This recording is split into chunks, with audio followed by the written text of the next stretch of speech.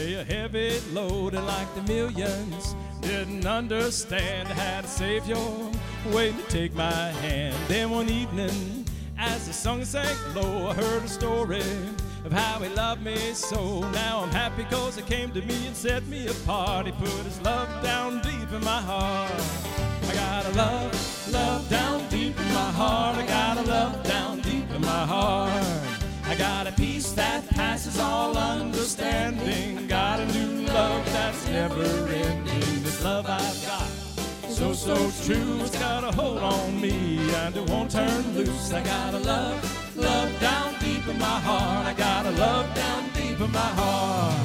I want to tell you, since Jesus saved my soul, that old devil is trying to gain control. So every morning before I start my day, I read the Bible, take some time to pray. That Jesus tells me he's my Savior and friend, and he will love me till the very end. So if I trust him and obey him and do my part, I have some love down deep in my heart. I got a love down deep in my heart. I got a love down deep in my heart.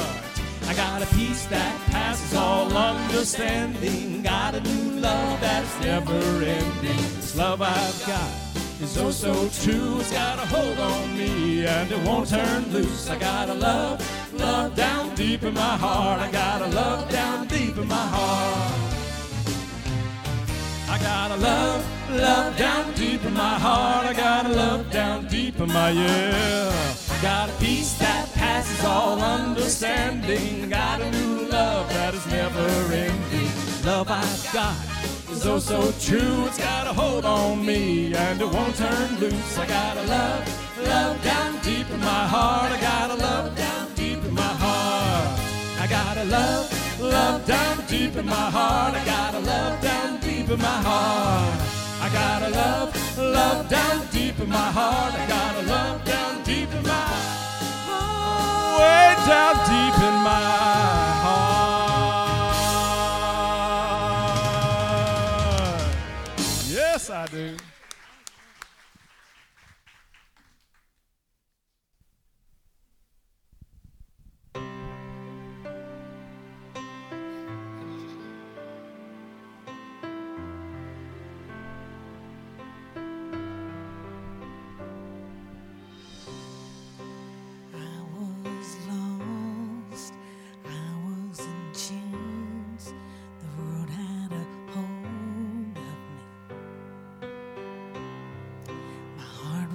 Stone, it was covered in shame when he came for me.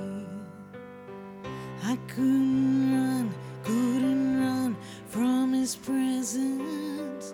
I couldn't run from his arms. Jesus, he loves me, he loves me. He is for me. Jesus, how can it be? He loves me. He is for me. It was a fire deep in my soul. I'll never be the same. I stepped out of the dark into the light when he called my name. I couldn't run from his presence. I couldn't run from his arms. Jesus,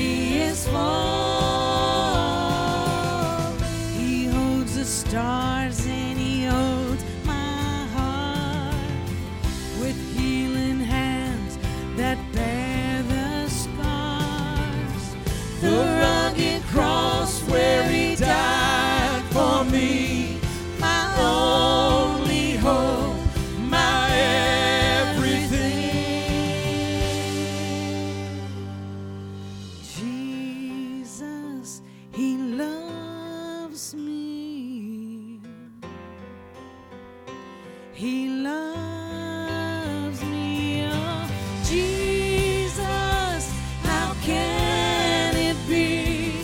He loves me. He is for. He loves, he loves, he loves me. He loves, he loves, he loves me. He loves, he God, loves, it's he loves me. amazing. He loves, Jesus loves me.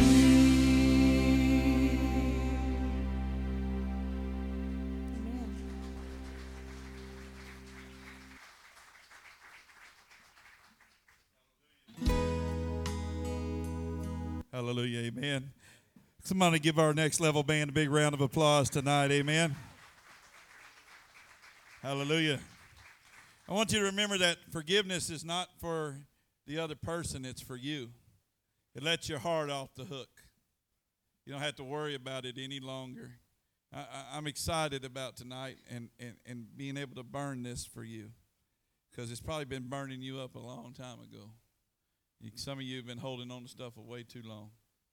You might be hurt by a brother or sister in the church or out of the church, or could be a mom or dad, could be a co-worker. I know Todd has had a ongoing deal at his job, and keep him in your prayers with that situation. And you know, it's one of those things. If we don't let it go, it'll destroy us. I see too many people being destroyed right now. So as this bucket comes by, stand with me tonight as we pray over our offering. Stand with me tonight as we pray over our offering. Tonight we take up an offering for Pastor Collier being here.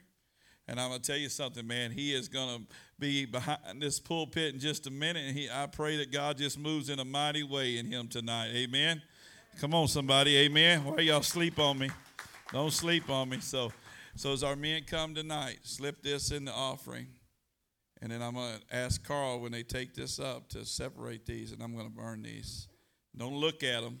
We don't want nobody to know. I had to write on the front and back just to let you know. I ran out of ink in my pen. No. I've learned to let stuff go. But sometimes it just hurts. Thank God for love. And that everybody needs to be pardoned. Amen. Pardon for our sins, that we may forgive those who sins against us. Father, bless our offering tonight. May we always make sure that there's enough for our pastors that come into town, Father, leave their homes and their families and their own churches, Father, to come and help someone struggling, Father. Father, I heard a new song today, and I just loved that song. It was by Bradley, and it was talking about, I'm going to come to the altar. Are you sure you want me? Are you sure you want me? I smell like alcohol, and I've done a lot of bad things. Are you sure you want me? Revivals like this let people come to the altar, and I'm sure that God wants you. If he'll take me, I know he'll take you. In Jesus' name we pray for this offering. Lord, let it be sweet in here tonight. Let your presence be felt. In Jesus' name I pray. Amen.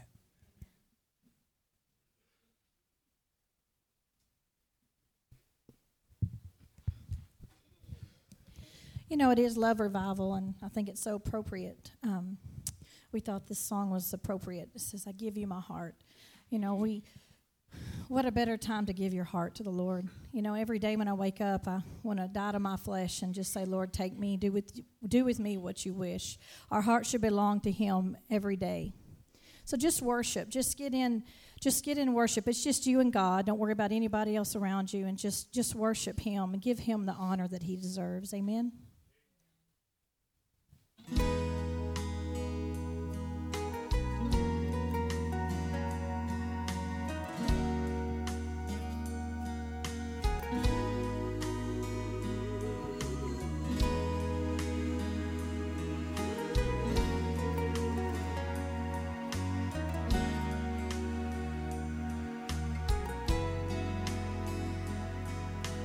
This is my desire, to honor you with all my heart, I worship you.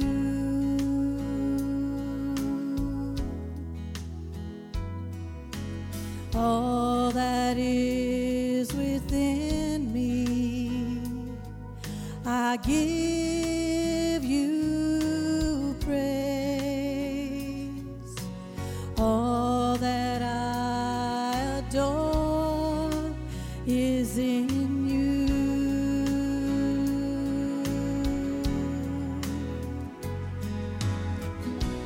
Lord, I give you my heart, I give you my soul. I live for you alone. Every breath that I take, every moment I'm awake. Lord, have your way in me. Lord, I give you my heart, I give you my soul. I live for you alone. Every breath that I take, every moment I'm awake. Lord, have your way in me.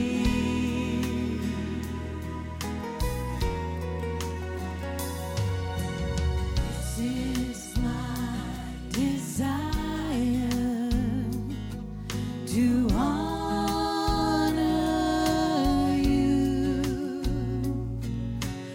Lord, with all my heart, I worship you.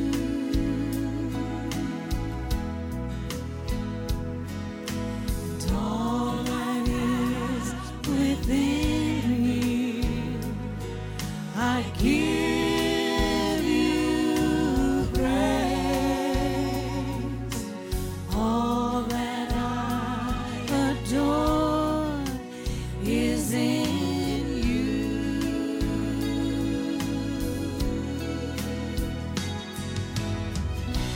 Lord, I give you my heart, I give you my soul.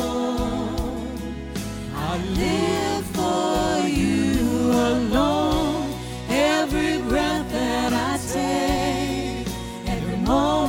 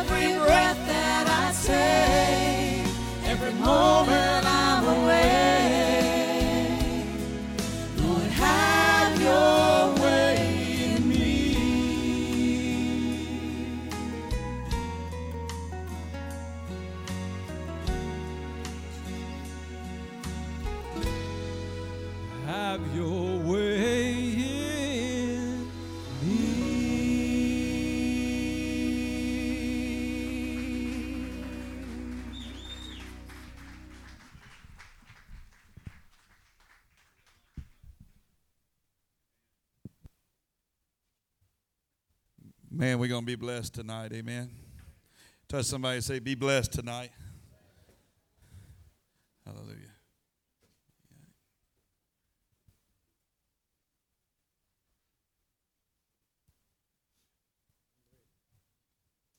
No. Yes, do I? All right, good. See, I don't need this, do I? All right, don't need these. All right. Let me see what else. I don't need that. Brother Mark, what you been doing with a paper clip open like that? All right, I just wanted to know.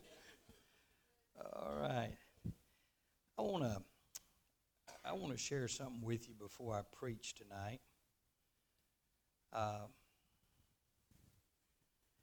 My wife has been, she's been with the Lord now a little over a year. My wife was a great music person, musician. She taught piano, she taught voice, she directed choirs at our school, and sung specials, and just did everything. And when our children got old enough to start singing, well, she taught them how to sing. I have pictures in our revival meetings of Vonda standing on a little chair so she could get up to the microphone and singing with her mother. Wynn was never a great singer. He pastors now, and he's a good preacher, but he wasn't much on singing. He took that from me. But my son called me, and Wynn has our two grandsons, and Vonda, our daughter, has our two granddaughters. And Wynn called me, about a year ago, I guess, and he said, Dad, said, you're not going to believe this. Our oldest grandson, Wyatt, had been taking cello lessons. Now, when he told me that when Wyatt was going to take cello, I had to go look it up and see what a cello was. Looks like a small bass fiddle, but it's a cello. And he said, he got pretty good at it. Matter of fact, Wynn called me, I guess it was August. And Brother Mark, he told me that my grandson made first chair in the school orchestra for the cello. And I said, that's great. Well, about a month and a half ago, Wynn called, and he said, Daddy, he said, the orchestra director called us and wanted to talk to us, and Miss Guts, my daughter-in-law, went up there, and he said, Wyatt is doing great in the cello. But he said he's at a spot now that he doesn't need to take the summer off for lessons. He needs to continue. He said, the only problem is I can't rent you a musical instrument over the summer. The school won't let me do that. I guess people would ran off with them or something, Can't believe folks would do that. But so he said we need to buy him a cello. I said, that's good. He said, but Dad, right now my budget just won't stand it. I said, well, I'll tell you what, I'll help you with it. I said, as a matter of fact, Wynn, your mom would be jumping sideways right now that her grandson was first chair cello player. And I said, matter of fact, I said, I'll buy him the cello. I said, just tell him it's his grams buying it for him. And so I was out in Tacoma, Washington, in a Bible conference. My friend Johnny Pope from here in Houston, Johnny was speaking also, and And I was telling Johnny about it. He said, said, my oldest son's a cello player. I said, he is? He said, yeah. He said, you're buying him a cello? I said, yeah. He said, preacher, those things cost $20,000, $25,000. I went,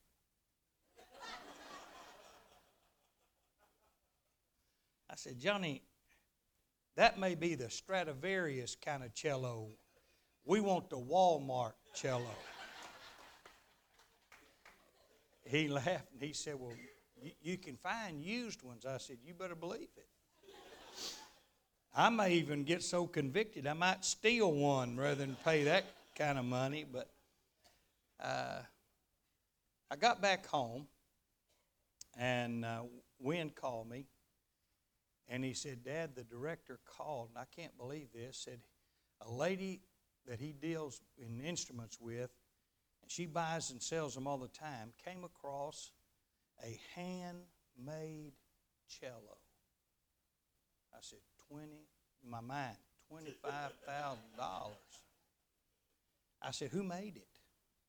I thought it might be some big old Polish or Russian name or something, and he said, well, Dad, I don't have any idea, but I said, well, how much is it? And he said, well, Dad, it's a lot of money. I said, I didn't ask that. I said, how much is it? He said, it's going to be about $1,000. I said, all right, yeah. I said, yeah, we can handle that. I said, yeah. I said, I'll buy that for him. He said, well, Dad, we're going to have to buy a case for it, too. I said, don't push your luck, son. I said, all right. I said, Mom and I will buy that for him. Well, about 2 days passed. Now, I don't know if any of y'all do this, but I bank online. And about every 2 days, I go online just to see what checks have cleared and everything. Just that way. The only reason I do it is I don't like balancing checkbooks. So every 2 days, I balance my checkbook. So at the end of the month, I don't have to do it. And there was a deposit there for $1,095 from Social Security. I said, that's not my money. That's not my amount. So I'm not real bright, but I went down to Social Security there in Waco, and she said, well, I can't figure this out. The bank must have made a mistake. Well, I got in my car, I went right to the bank. And the secretary I deal with there, she looked at everything. She said, just a minute. So she called the main office in Gatesville, and the lady said, well, said, it's strange. Said, it's Pastor Collier's Social Security name, but it's Miss Collier's Social Security number. And it was her last check that they had held all this time. And I called Wynn and I said, your mama literally bought that for Wyatt. Now, I told you that to tell you what I really wanted to tell you. If you're not careful, and Pastor gets up here and he talks about your giving, let me tell you something. I know him well enough, and I hope I trained him well enough. We're not trying just to get your money. Can I be honest with you?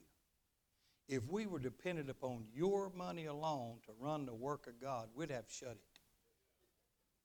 If God didn't do it, we'd close the doors. I had a guy one time, I was telling Brother Mark about it. I had a couple came in. Matter of fact, it was right after a few weeks after the Greater Vision contest a few years ago. We always have to bring in extra chairs and everything. And my maintenance man, R.W., he forgot to take a row out. And so one Sunday, after church, one of my deacons said, who's over the ushers, Brother John McNamara, he said, preacher, can we take that row of chairs out? It's just so crowded trying to take the offering. I said, absolutely. I don't want to hinder anything taking the offering. And I mentioned to R.W. He said, "Oh, preacher, I just forgot it. I'll be honest." He said, "I just forgot it." He took the chairs out that week. Well, the next week, an older couple came in, turned around, went to Brother McNamara, my head usher, and said, "Preacher moved our chair." He said, "What?" He said, "We've been sitting right there in that chair ever since we've been in this church." Well, that was a lie. Those chairs only been there about 3 or 4 weeks, that row. And he said, "Tell him we'll be back when he puts our chair back in here." So after service, Brother John didn't tell me before service. I'm grateful for that. And I said, "John, you're kidding me." He said, No, preacher." He said, "They said they wouldn't be back till you put the chairs back in there." I said, "That's terrible." Well, I waited 2 weeks. They didn't come back. And by the way, they were Sunday morning Christians only. And one of these days, I'm going to get spiritual enough that I only need one service a week. I've been doing this for almost 54 years. And I can't get by on one service a week. Hey, I'm going to let you on a little secret. It takes me more than one physical meal a week to make it. You want to lose weight? Eat like you go to church. That's good preaching, isn't it? That's good. That's good. So I called him, and the man answered the phone, and I said, "Hey, this is preacher." And I said, "I've been missing you." He said, "Won't be back till you put my chair back in there." I said, "Well, brother, I didn't know it was your chair. I mean, I hadn't seen your name on it. How many of those chairs did you personally buy?" He said, "You know what I mean. That's where we've sat ever since we've been in that building." I said, "No, sir, that is not right." I said, "Those were put in there extra for the concert, and we forgot to take them out. You've been sitting in them about 3 or 4 weeks." He said, "Well, I'll tell you this, young man," and he is much older than I am. He said, "I'll tell you this, young man," he said, "this church can't get by without our money." I said, "Well, brother, I don't know what you give. I don't know what anybody gives. But I said, if we can't get by without your money, we in bad shape." He said, "Well, I'm going to tell you again. We won't be back." And I said, "Brother, let me tell you something. I've got people dying with cancer. I've got families about to split up. I've got young people that's, something doesn't happen, they're going to end up in jail pretty soon. I've got 2 or 3 on drugs. I got families that are just weeping over their kids. And you worried about a stinking chair?" I said, "I don't want to hurt your feelings, but unless God makes me, hell will freeze over before I'll put that chair back in there." So as soon as I hung up, I buzzed my secretary, Lou, and I said, "Can we get by without their money?" Well, I had no idea what they gave. She said, $10 a week. I wanted to call him back and say, "I'm sending all your money this year back to you. $20. But God wouldn't let me do that. Then I'd have to go and apologize, and I don't like doing that. But what I'm saying is, we want you to be blessed. Stingy people never are blessed the way God wants to bless them. I want you to do something for me tonight. Would you do that? I want you to take your hands like this. I want you to grip them as tight as you can. Just hold them there. Now, if you have arthritis, don't feel like you have to do it, all right? But hold them as tight as you can. That's really how we treat God with our finances. If we don't give, listen to me, by direction from God. God reveals to us what we ought to give. open them up. Did you feel the release? When we have that kind of heart with God, open to Him, you better watch out. The Bible says you won't be able to take care of all that He gives you. Now, the amazing thing is this. I told Brother Mark this today at lunch. I pray about every offering that I give in a plate offering. I pray about my mission offering once a year. We do that at the end of this month. We have our Faith Promise Missionary Conference. By the grace of God, we're going to give just a little over $135,000 to missions this year, this mission year. I pray, dear God, what would you have me to give in missions? Now, I make it a matter of serious prayer because it's a faith promise. If I can figure out how I can do it, it's not faith. And what God has me giving to missions now is not what I can afford. It's what I believe Him for. Sometimes it scares me what I'm giving to missions. Especially when I want a new car, or I want to, if I ever backslide and get a Harley or something, there are things, I told one of my family, he said, "Boy, preacher, we can't afford a new car." I said, "Quit giving to God, you could. But then you wouldn't have it, it'd wreck."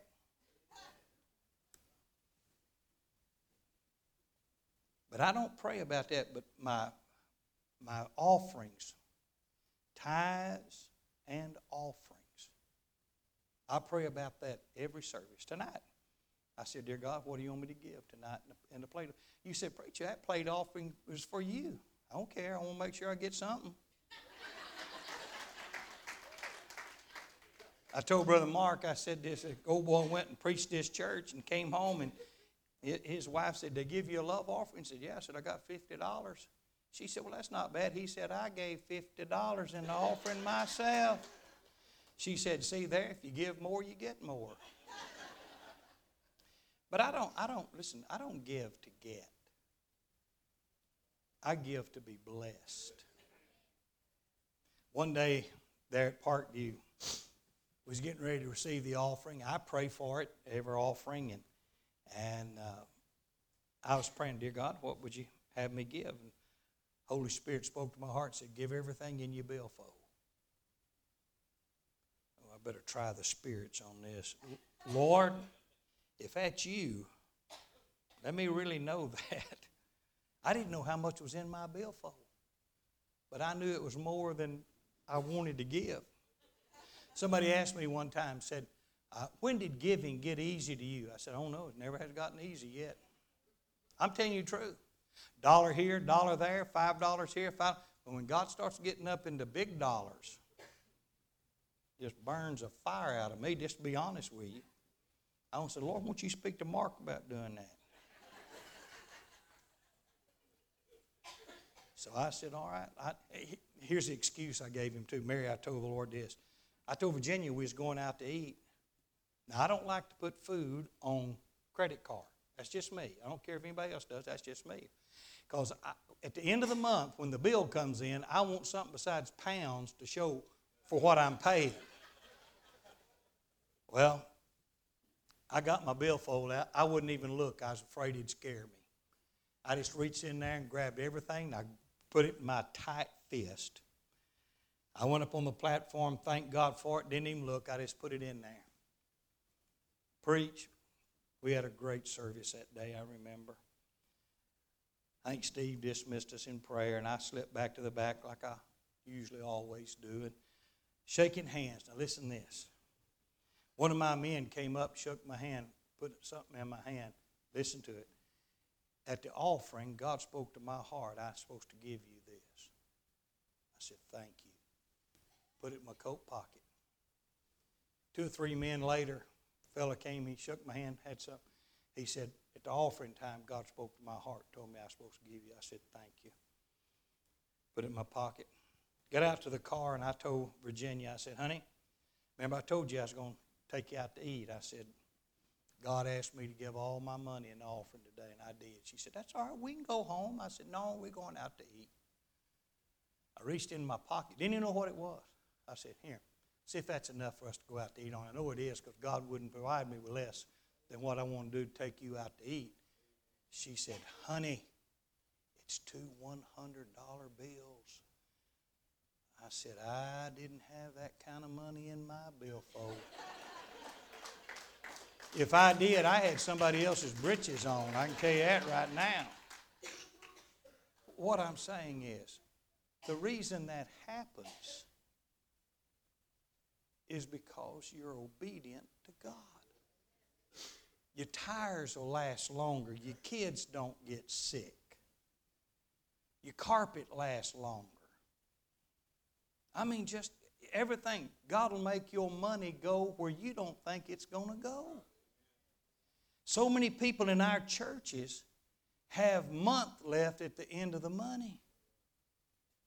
Are y'all hearing anything I'm saying? So we don't want you just to give to help us. We want you to give to get under the spout where the honey comes out. Let God be the one who controls what you do. Let me tell you another story. I'll get to the message in just a minute. When we were in revival work, Virginia and I tried at least 2 weeks out of the year, one in the fall, one in the spring, we would give to a baby church, a brand new church or a small church that could not afford to have a full-time evangelist come in. God was very good to us the 10.5 years we were in revival work, that we just didn't have cancellations. And 2 meetings, 2 revivals, right before that little brand new church, we had cancellations. I said, now, dear God, you do understand that my kids still want to eat. I still have to put fuel in the truck. I got to make the payment on it. I've got to pay for the trailer. And we had a 40-foot fifth wheel at the time. And I said, dear Lord, I mean, you could have stopped. Well, he rebuked me and he said, that's exactly right. Did you hear just what you said? I could have stopped that. But I didn't. Well, we had a great meeting. I was in Somerville, Georgia. Had a great meeting, brand new church, meeting in an old body shop. You could still smell the Bondo and the paint. I mean, we as high as a kite when we left church at night. I mean, it was something. Mark Brown, the pastor, he's in heaven now. I think we had 8 or 9 people saved, 2 or 3 families joined the church. He gave me my love offering in an envelope. I put it in my pocket. He said, boy, I wished it could be more. I thought, not near as much as I do. But I said, Mark, God knows. He rode back to their house with me in my truck. Virginia and the kids had already gone with his wife, and our trailer was parked at their house.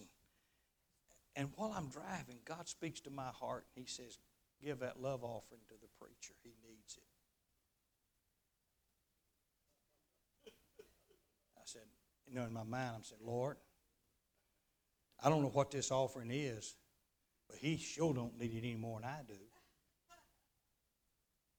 Lord spoke to my heart. Never out loud. God never speaks out loud. If he did, I'd drop dead.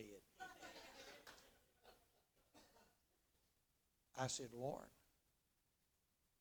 I don't know if he needs it more than me. He said, that's true, but I know. So I didn't give it to him. We got there, and he went in the house, and I went in the trailer, and I said, honey, you're not going to believe this. She said, God wants us to give that love offering to Mark and his wife. In the mouth of 2 witnesses, let it be established. I walked over there, reluctantly, knocked on the door. He came, and I said, here, Mark, I've signed the check. I said, it's for you and your family. He said, I can't take that. I said, you will or I'll sin against God. He started crying. They had a pressing need. And almost to the penny that met their need. We went to our next meeting up in Chattanooga area, Red Bank. I got a package of mail on Friday from my mother and father-in-law in Garland. They'd get our mail. It would come to their house, and they'd ship it to us about every 2 weeks. I opened it up, and after I finished it and opened all the mail, we had over $5,000 that came in the mail. My friend Tom Raper, who's with the Lord now, Tom said, a couple of weeks ago, Suzanne and I were sitting at the breakfast table, and I said, we need to send John some money. Wrote out a check for $1,000. Sent it to him. See, we either believe God or we don't believe God. He either keeps his word or he doesn't. He's either truthful or he's a liar. And the amazing thing is, so oftentimes we live like God lies instead of trusting.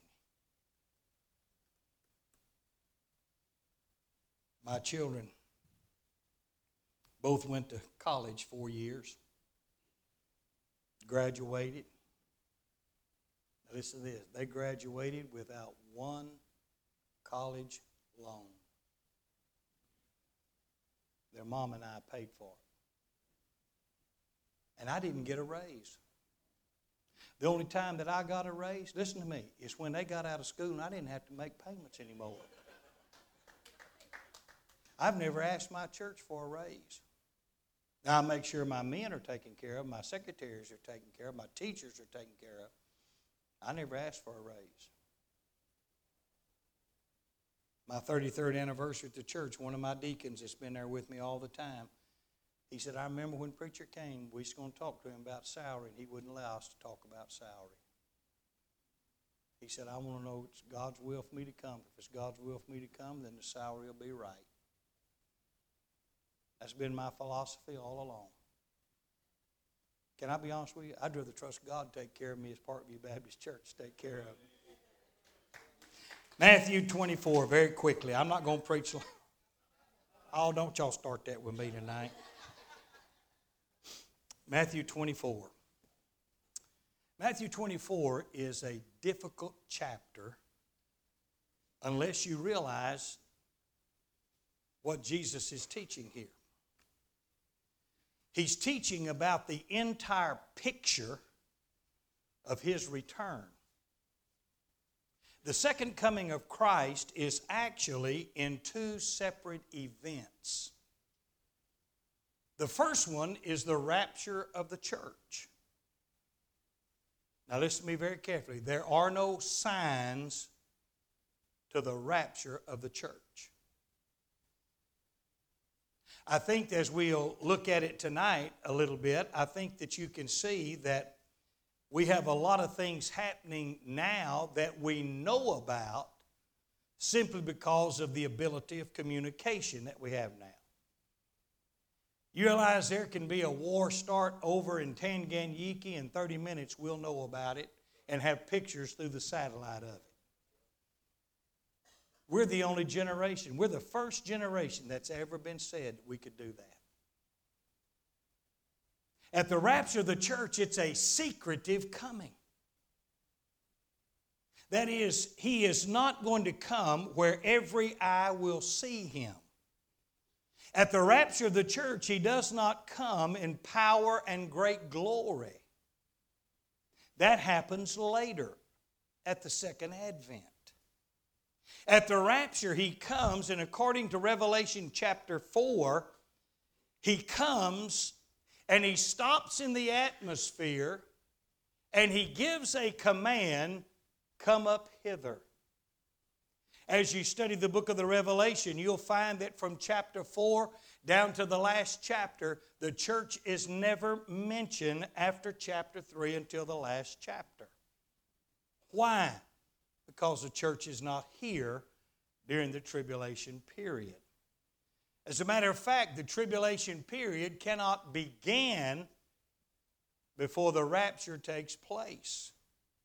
2 Thessalonians chapter 2 bears out that which is hindering the Antichrist from being revealed is the Spirit of God, the Holy Spirit. And His presence here in this life, in this world today, is the only hindrance to the Antichrist being revealed. But one day He's going to be taken away. When will the Holy Spirit be taken away? At the rapture of the church. He cannot go without us. Jesus in John 14 said, I'll not leave you by yourself. I'll leave you another comforter. He shall be with you and shall be in you forever. So if He leaves us here and He takes off, then He's left us. The Holy Spirit is here. He lives inside of you. He lives inside of me. He's in this world today. It's the Spirit of Christ that's in this world today. So the rapture is going to be for those that have been saved from the day of Pentecost all the way till the rapture of the church. The tribulation period, a length of time of 7 years, doesn't start at the rapture of the church. It begins when the Antichrist signs a peace treaty with the nation of Israel that he will protect them for 7 years. From that signing of that peace treaty, I can promise you this. 7 years from that day, the second coming of Christ will take place. Because he talks about Daniel's 70th week, the time of the Gentiles. It's a length of 7 years. So therefore, we have the rapture, we have the signing of the peace treaty, then 7 years of tribulation, and then the revealing of the Messiah. He then comes and sets up a kingdom that'll last for 1,000 years. Then Satan's going to be loose for a little season, having been confined to a bottomless pit, and then he's going to be taken. Revelation 20 says that he's going to be cast in the lake of fire where the beast, that's the Antichrist, and the false prophet are. Jesus has already thrown them in. And here he joins them there. And so both of these events are taught in Matthew chapter 24. Have you ever heard this little statement, question? What in the world is happening? My mother used to use part of that phrase. Sometimes it was, John Winston Collier, what are you doing? But then she'd hear something sometimes on the radio or some preacher would preach, and we'd get home and she'd say, boy, I just don't know what in the world's happening. I want to talk to you for just a few minutes on what in the world is happening. Notice verse 1 of chapter 24 of the Gospel of Matthew. Jesus went out and departed from the temple, and his disciples came to him for to show him the buildings of the temple. Now, this is the second temple. The first temple was the temple of Solomon, the building that Solomon built. Then it was destroyed over the years, and then after Nebuchadnezzar came and besieged the city, they eventually destroyed the temple. And then under Herod the Great, a temple was rebuilt on the Temple Mount area in Jerusalem. And so this is that Herod's temple. Now, it has been destroyed. There will be a third temple.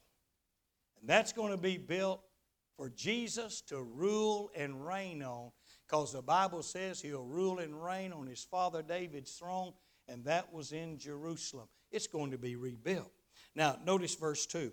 Jesus said unto them, see ye not all these things? Verily I say unto you, there shall not be left here one stone upon another, that shall not be thrown down. That took place in AD 70 when the Roman Emperor Titus came, and they literally tore it down stone by stone, because someone said the Jews put all their gold and diamonds and rubies and sapphires in between the stones. And so the Romans took it down stone by stone. Jesus just told them there's going to come a time when one stone won't be set upon another. Oh, aren't you glad we serve a God who knows the end from the beginning? Glory to God. Now, and as he sat upon the Mount of Olives, the disciples came unto him privately, saying, Tell us, when shall these things be? Now, what's this? What shall be the sign of thy coming and of the end of the world? Jesus answered and said unto them, Take heed that no man deceive you. So the disciples asked the Lord 3 questions. When shall the temple be destroyed? What shall be the sign of thy coming? And what shall be the sign of the end of the world? Or when's that going to take place? The world that you and I are living in today has gone absolutely crazy. We live not only in a crazy world, but we live in a wicked world. Every kind of sin imaginable is done in our nation.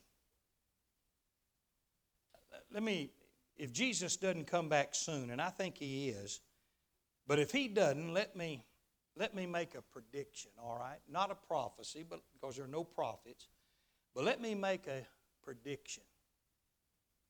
One of these days, pedophiles are going to say, we were born this way. And if you let the homosexuals say they were born that way, then you're going to have to let us be born that way. We want our rights just like the homosexuals got their rights. Murderers are going to say, I was born angry. I couldn't help myself. I just shot the fire out of them. Give me my rights. Are y'all hearing anything I'm saying?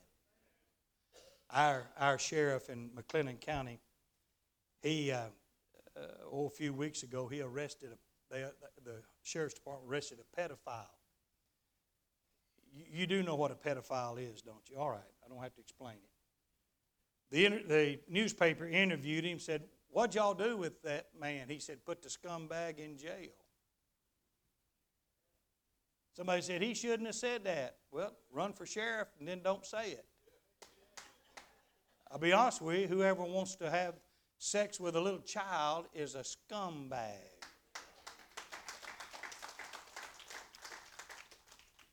But our world has gone nuts. Our priorities are so out of line with the will of God that I'm afraid that at times we don't even recognize what really is true and what really is important. All too often. But Mark, I think I'm safe in saying this about the church here. All too often we have folks come to church, enjoy the singing, enjoy the preaching, but leave unchanged for God. Now listen to me. You don't ever come into a service and leave the same. Never. You're either closer to God, more open to God, more yielded to God, being used more by Him, or you're going backwards more. No middle ground. I'm not a mechanic by any stretch of the imagination. I know what you put: water in the front, gas in the back, and a key in the middle. If it don't start, I'm afoot. But I do know this. I do know that there is no neutral in the Christian life. There is in an automobile, but there's not in the Christian life. Right now, tonight, you're either closer to God tonight than you were last night, or you're sliding backwards. You can't tread water. The devil's current's too strong. Our flesh is too strong. Our spirit is too weak. We make mistakes. We come to church and listen, but yet we don't get changed. I think sometimes it could be that we've made some type of decision in We didn't follow through with it, so we think, what's the use? Remember this. A child of God is never defeated until he stops trying. Though a righteous man be knocked down 7 times, he shall rise. The number 7 is God's number of completion. He said, you keep getting knocked down till you're dead, but you keep getting up as long as you're alive. Now, I want you to go back to Matthew chapter 12 real quick. Matthew chapter 12. And I want you to look down, if you would, at verse number 38. I listen to the radio, religious radio. I watch some television, religious television programs. I read all the time. I'm amazed at how many folks are excited about sign preaching. Oh, we're seeing these signs. Here's the amazing thing. If there's no sign to the rapture, quit looking at the signs. Because the signs are about the coming of Christ at the second advent. You won't be here if you're saved. So quit worrying about the signs. As a matter of fact, look at verse number 38. Then certain of the scribes and Pharisees answered, saying, Master, we would see a sign of thee. But he answered and said unto them, now watch this, an evil and adulterous generation seeketh after a sign, and there shall no sign be given to it but the sign of the prophet Jonas. You know the story. God spoke to Jonah the prophet and said, I want you to go to Nineveh. I want you to preach to that wicked city. And you tell them, if they don't repent, 40 days I'm destroying the whole shooting match. Now that's Collier's translation of that. I am going to utterly destroy them. Jonah didn't want to go to Nineveh. I don't know how many times I've heard preachers say, Jonah didn't want to go to Nineveh because he was scared of the Ninevites. And let me tell you something. They were people to be feared. The Ninevites they were worse than ISIS. The Ninevites, when they would come and they would destroy a people in a town, in a city, in a village, they would take the people. Now listen to this. They would decapitate them. They would boil their skulls. They then would take the boiled skulls, stack them at every entrance into the city. That was their calling card. The Ninevites have been here. Don't mess with us. They were vile. You read the entire book of Jonah, and you'll find old Jonah after 3 days and 3 nights in the fish's belly, and then he vomited him up. He goes there and preaches, and they repent from the king to the lowest person. And God spared them. That's why Jonah did not want to go. He even said in chapter 4, he said, I knew you'd do that. I knew if I preached and you're anointing me, I knew that they'd repent. I don't want them to repent. I want them to die and go to hell. He went out and sat under a vine. God sent a worm, ate the vine up. Now listen to me very carefully.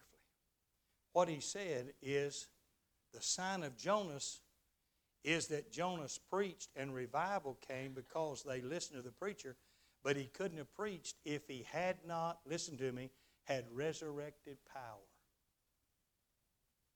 He was 3 days and 3 nights in the belly of the fish. The Son of Man will be 3 days and 3 nights in the heart of the earth. And when he rises up again, he is that Messiah. He is Lord Jesus Christ. He is that one who said, all power is given unto me in heaven and in earth. Go ye therefore into all nations, teaching them to observe all things whatsoever I have commanded thee. Lo, I am with you always. Don't look for a sign. Listen for a shout. The sign is only the resurrection of Christ. But then I want you to go to chapter 25 and notice down in verse number 13. Now, Matthew 25 starts out with the parable of the 10 virgins. 5 were wise, 5 were foolish. Now, here's what happens. All 10 of these virgins, now don't get caught up, were they saved or were they lost? The Bible doesn't really deal with that. Here's what it says. Look down verse 13. Watch therefore, for you know neither the day nor the hour wherein the Son of Man cometh. Who is the bridegroom? It's the Son of Man. It's the Lord Jesus. So here were these 10 virgins. And they had their lamps. 5 of them were ready, watch it, to meet the bridegroom when he came. Do you know who you are if you're saved? You're the bride. You're the bride. We're supposed to be ready when our bridegroom comes. Can you imagine a young couple getting married and everybody's at the church and everybody's dressed up? You know, they got new blue jeans on and got a clean shirt. I mean, they're ready to get married, and the bride's at Walmart shopping. Where's the bride? I'll be honest with you, if I was the bridegroom, I'd have second thoughts. If my coming and our wedding meant no more to her than for her not to be ready, I don't know if that's the kind of wife I want. Are y'all hearing what I'm saying? The bridegroom came. Those 5 wise, they got up and they went to meet him. And you know what? They had a reward. The others didn't get their reward. Now, when you trust Christ as your Savior, and I'm talking about truly trust Him and receive Him as your Savior, you can't get lost if you want to. I had one guy say, well, I can take myself out of God. I said, who do you think you are? John chapter 10, Jesus said, no man can pluck them out of my Father's hand. Are you a man? Yeah. Well, then you can't pluck yourself out of His hand. 1 John 2 says, brethren, if our heart condemn us, God's greater than our heart and knoweth all things. He knows who's trusted Him and who hadn't. Let me show you something. This is so simple. We have our men at the church, many of us carry little rocks in our pockets. We don't have any in our head. So we take, and it's the Lord's our rock. In Him we hide a shelter in the time of need. Every time you reach your hand in your pocket, the Lord's our rock. But anyway, I'm going to let this rock be my soul. I'm going to let this hand be Jesus. The Bible says that when I was saved, I was placed by the Holy Spirit into the body of Christ. Question now, this is not a trick question. Where am I? I'm in Christ. I'm in the body of Christ. I'm in Christ. The Bible says that we are sealed, Ephesians, we are sealed until the day of redemption. And then in John 10, we quoted a while ago, Jesus said, I and my Father are one. Now, were you saved as a whole family, or was you saved as individuals in a family? Remember there in Acts 16, and the jailer came in and said to Paul, sirs, what must I do to be saved? He said, believe in the Lord Jesus Christ, and thou shalt be saved. And then he said, and thy house. There's some say, well, that's household salvation. Is not, is not, is not. What Paul was saying, believe on the Lord Jesus Christ, and thou shalt be saved. And if your household believes, they'll be saved too. Every individual has to receive Christ for themselves. So, I'm in Christ. It's an individual thing. Now, if Satan wants my soul and thinks he can get it, the first thing he has to do is kick God off the throne. He tried that once, and it didn't work. God cast him out of heaven, and condemned him to hell forever. Now watch this. Let's just say, for the sake of discussion, he knocks God off the throne. He then has to break the seal of the Holy Spirit. Now this is just for my soul. He'd have to do the same thing for Brother Mark's soul, Mary's soul. Now, where am I? Where does he have to come to get my soul? And if he got in the body of Christ, he'd be saved and wouldn't even want my soul. My soul is secure. I am saved and I am safe. Everlasting life, eternal life. But my dear friend, when I became a child of God, God put certain requirements on me. Now watch it. I don't have to do them. It's best for me if I do, but I don't have to. I can be like those foolish virgins.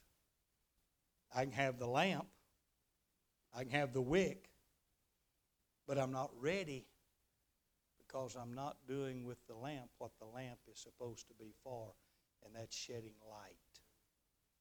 We are the light of the world.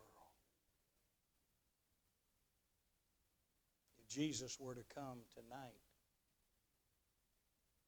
would you be ready to meet him? I'm not saying you wouldn't go to heaven. I'm not saying that. I'm saying, would you be ready? Would you be embarrassed to meet him tonight? You'd like to go clean some nasty movies out of your house. Might get rid of some magazines. Might want to do something about some habits. Might want to do something about your temper. Might want to do something about how you treat your wife, how you treat your kids. Are y'all hearing anything I'm saying? We've got to be ready. Why? He said, because in the hour that you think not, the Son of Man cometh. Every time people say, you know, I don't know about this second coming, I say, glory to God. He's getting ready to come because they're not looking for him. Our nation is dying. Listen to me and tell you the reason why. Because God's people haven't been truly living like God's people for the last 40 years. We've told God we don't want you in the schools. We don't want prayer. I mean, we've gotten so bad we don't even want Merry Christmas. We don't want the 10 Commandments in public places. We want to take In God We Trust off of our coins, out of our buildings. We've gone nuts. Well, how did those people get in office? Folks like you and me didn't vote. In the last presidential election, listen to this, 55% of evangelical Christians that were eligible to vote did not even vote. That's why we got what we got. And we deserve what we got. I'm convinced, Brother Mark, if God's people would just start being God's people, revival would come. Remember what he said? My ear is not deaf, that I cannot hear your prayers. Neither is my hand shortened, that I can't reach down and save. But your iniquities have hid my face from you. Let's bow our heads in prayer. We're not going to sing tonight. I'd like somebody to, can we have some music we could play, Brother Mark, somehow to have some music back there, a CD or something? The altar's open tonight. What kind of, I don't want anybody to laugh about this, but what kind of virgin are you tonight? Is your lamp trimmed and ready? Sufficient oil, that's service. If we were going to have revival tonight, and God was going to give it to us based upon what you're doing for Him in your life and testimony tonight, would we stand a chance of having revival? I love my children. I love my grandchildren. Let me tell you something. If I got a phone call tonight and Vonda said, Dad, we've been in a wreck. We've had to rush the girls to the hospital critically hurt. Daddy, would you get a hold of God for us? I don't have to spend a whole lot of time trying to make things right, trying to write some letters. I want to be able to fall on my face before a holy God and say, Lord, my babies need your touch tonight. Why don't you come tonight and say, oh God, cleanse me tonight. Give him those habits. Give him that temper. Give him that ugly mouth. Give him that unbroken heart tonight. Let him break your heart for himself. Jesus said, if you seek me, you'll find me if you seek me with all your heart. Let's stand together, please. Just while they play, turn the music up just a little if you would. And come tonight. Do we stand a chance to have revival based upon yours and my relationship to God right now? While the music's playing, just slip out and come. We want to have a word of prayer with you tonight. While they play, would you come? Oh, God, change us tonight. Oh, God, change us tonight. Change us, oh, God. Make us love tonight in your image.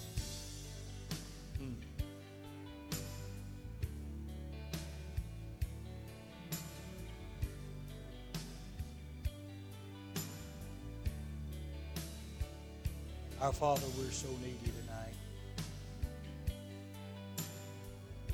Lord, we have so many needs we don't even recognize the depth of it tonight in our nation, in our state, in our county, in our cities. But our Father, we do know that Jesus Christ is the answer. And our personal relationship with you, way beyond salvation, Lord, that's settled for eternity. But, oh God, for us to be your children, made in your likeness, may people, when they see us, see a little bit of you, oh God. We're desperate, Lord. We are desperate.